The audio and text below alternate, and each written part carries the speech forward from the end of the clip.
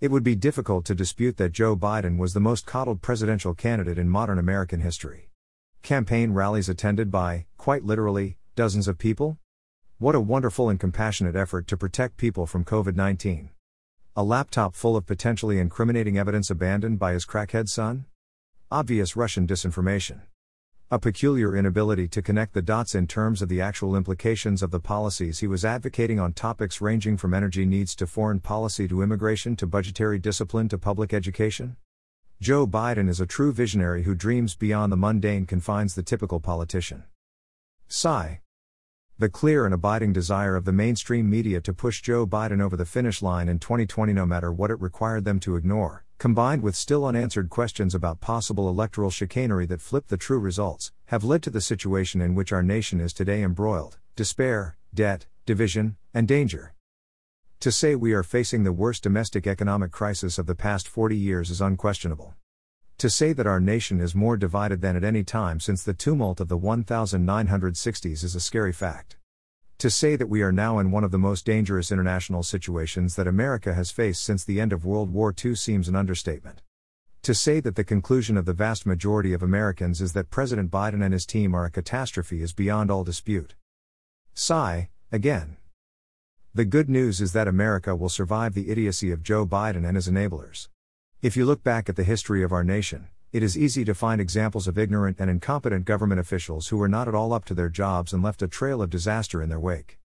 This is not the first time our nation has had to deal with leadership that is lacking both coherence and efficacy. Moreover, political polarization is not a new problem for our country, going as far back as the 1790s during the administration of our second president, John Adams. Americans have been convinced that the end of America was just around the next corner. Partisanship has been woven into our national fabric almost since our founding, yet the predictions of imminent doom have always proven premature.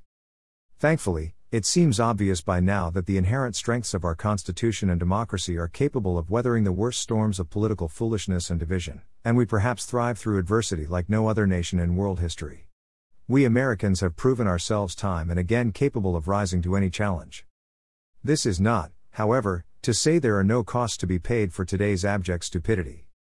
Government malfeasance and wild overspending is an entrenched and epidemic problem that is sucking the economic vitality from our nation while driving voter disgust through the roof, and the intemperate accusations and crazy conspiracy theories that naturally follow misused and ill-conceived governmental power are impeding our search for common-sense solutions.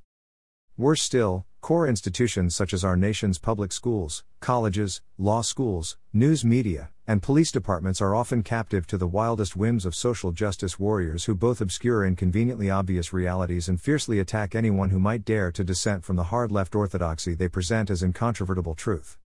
It seems bizarre to live in a nation where teachers refuse to disclose what they are teaching. Once respected newspapers celebrate censorship and harassment, police officers are denigrated for arresting criminals, and elected officials cheer for budgets that require trillions of dollars of additional annual debt that will strangle our future prosperity. The cultish and cuckoo mindset that dominates so many aspects of America today would be perhaps amusing if not for the dire consequences now being inflicted on us by supposedly smart people who are perversely enamored with the stupidest possible ideas. Thankfully, there are clear signs that this fever of political, social, and cultural fanaticism is finally breaking, and it seems reasonable to hope that the worst might soon be behind us, although there will be many years of work ahead to clean up the messes left behind. First off, Americans are voting with their feet. Blue states continue to see their residents flee from their high costs, crime, and dysfunction. In addition, students and parents are fleeing schools and colleges that demand our money yet seem incapable of providing a worthwhile education in anything other than ignorance and hatred. Finally, legacy media outlets that continue to propagandize instead of informing are watching their audiences evaporate as Americans migrate to alternative media platforms that are unafraid to speak plainly and welcome open debate on the many thorny issues now facing our country. Americans are also voting with their votes, and the unmistakable signs of an electoral wave building toward a 2022 Republican tsunami are easy to spot. The dire warnings about unrestrained inquiry now being voiced by Democrats who are demanding more online censorship, spending millions to elect malleable election supervisors, and cringing at the idea of Twitter slipping from their control certainly tell part of the story, but we see the rest in the stunning Democratic flip-flops on policing, energy policy, gun control, drug legalization, border security, taxes, public education, and an array of other topics where liberal policies are now anathema to voters. I fear not for America because our history has taught us that our politics are invariably Newtonian in nature. For every reaction there is an equal and opposite counter-reaction. I would not be at all surprised to see the next few years usher in a protracted era of law and order policies, sane energy solutions divorced from ridiculous taxpayer subsidies, reformed and reinvented educational institutions, strict fiscal restraint, renewed attention to improving the business environment in order to encourage private enterprise, a shrinking government footprint in all aspects of our daily lives, and a host of other long overdue initiatives that abandon, once and for all, the extraordinarily expensive leftist failures of the past several decades. The key will be to battle those who insist on using censorship and shaming to silence those who seek change. Money, power, and egos are the real enemies of the reforms that are now being demanded by the American people. Those who are benefiting from our dysfunctional status quo will use every tool available to silence those who want to steer our nation back toward values of integrity, trust, family, faith, and honor.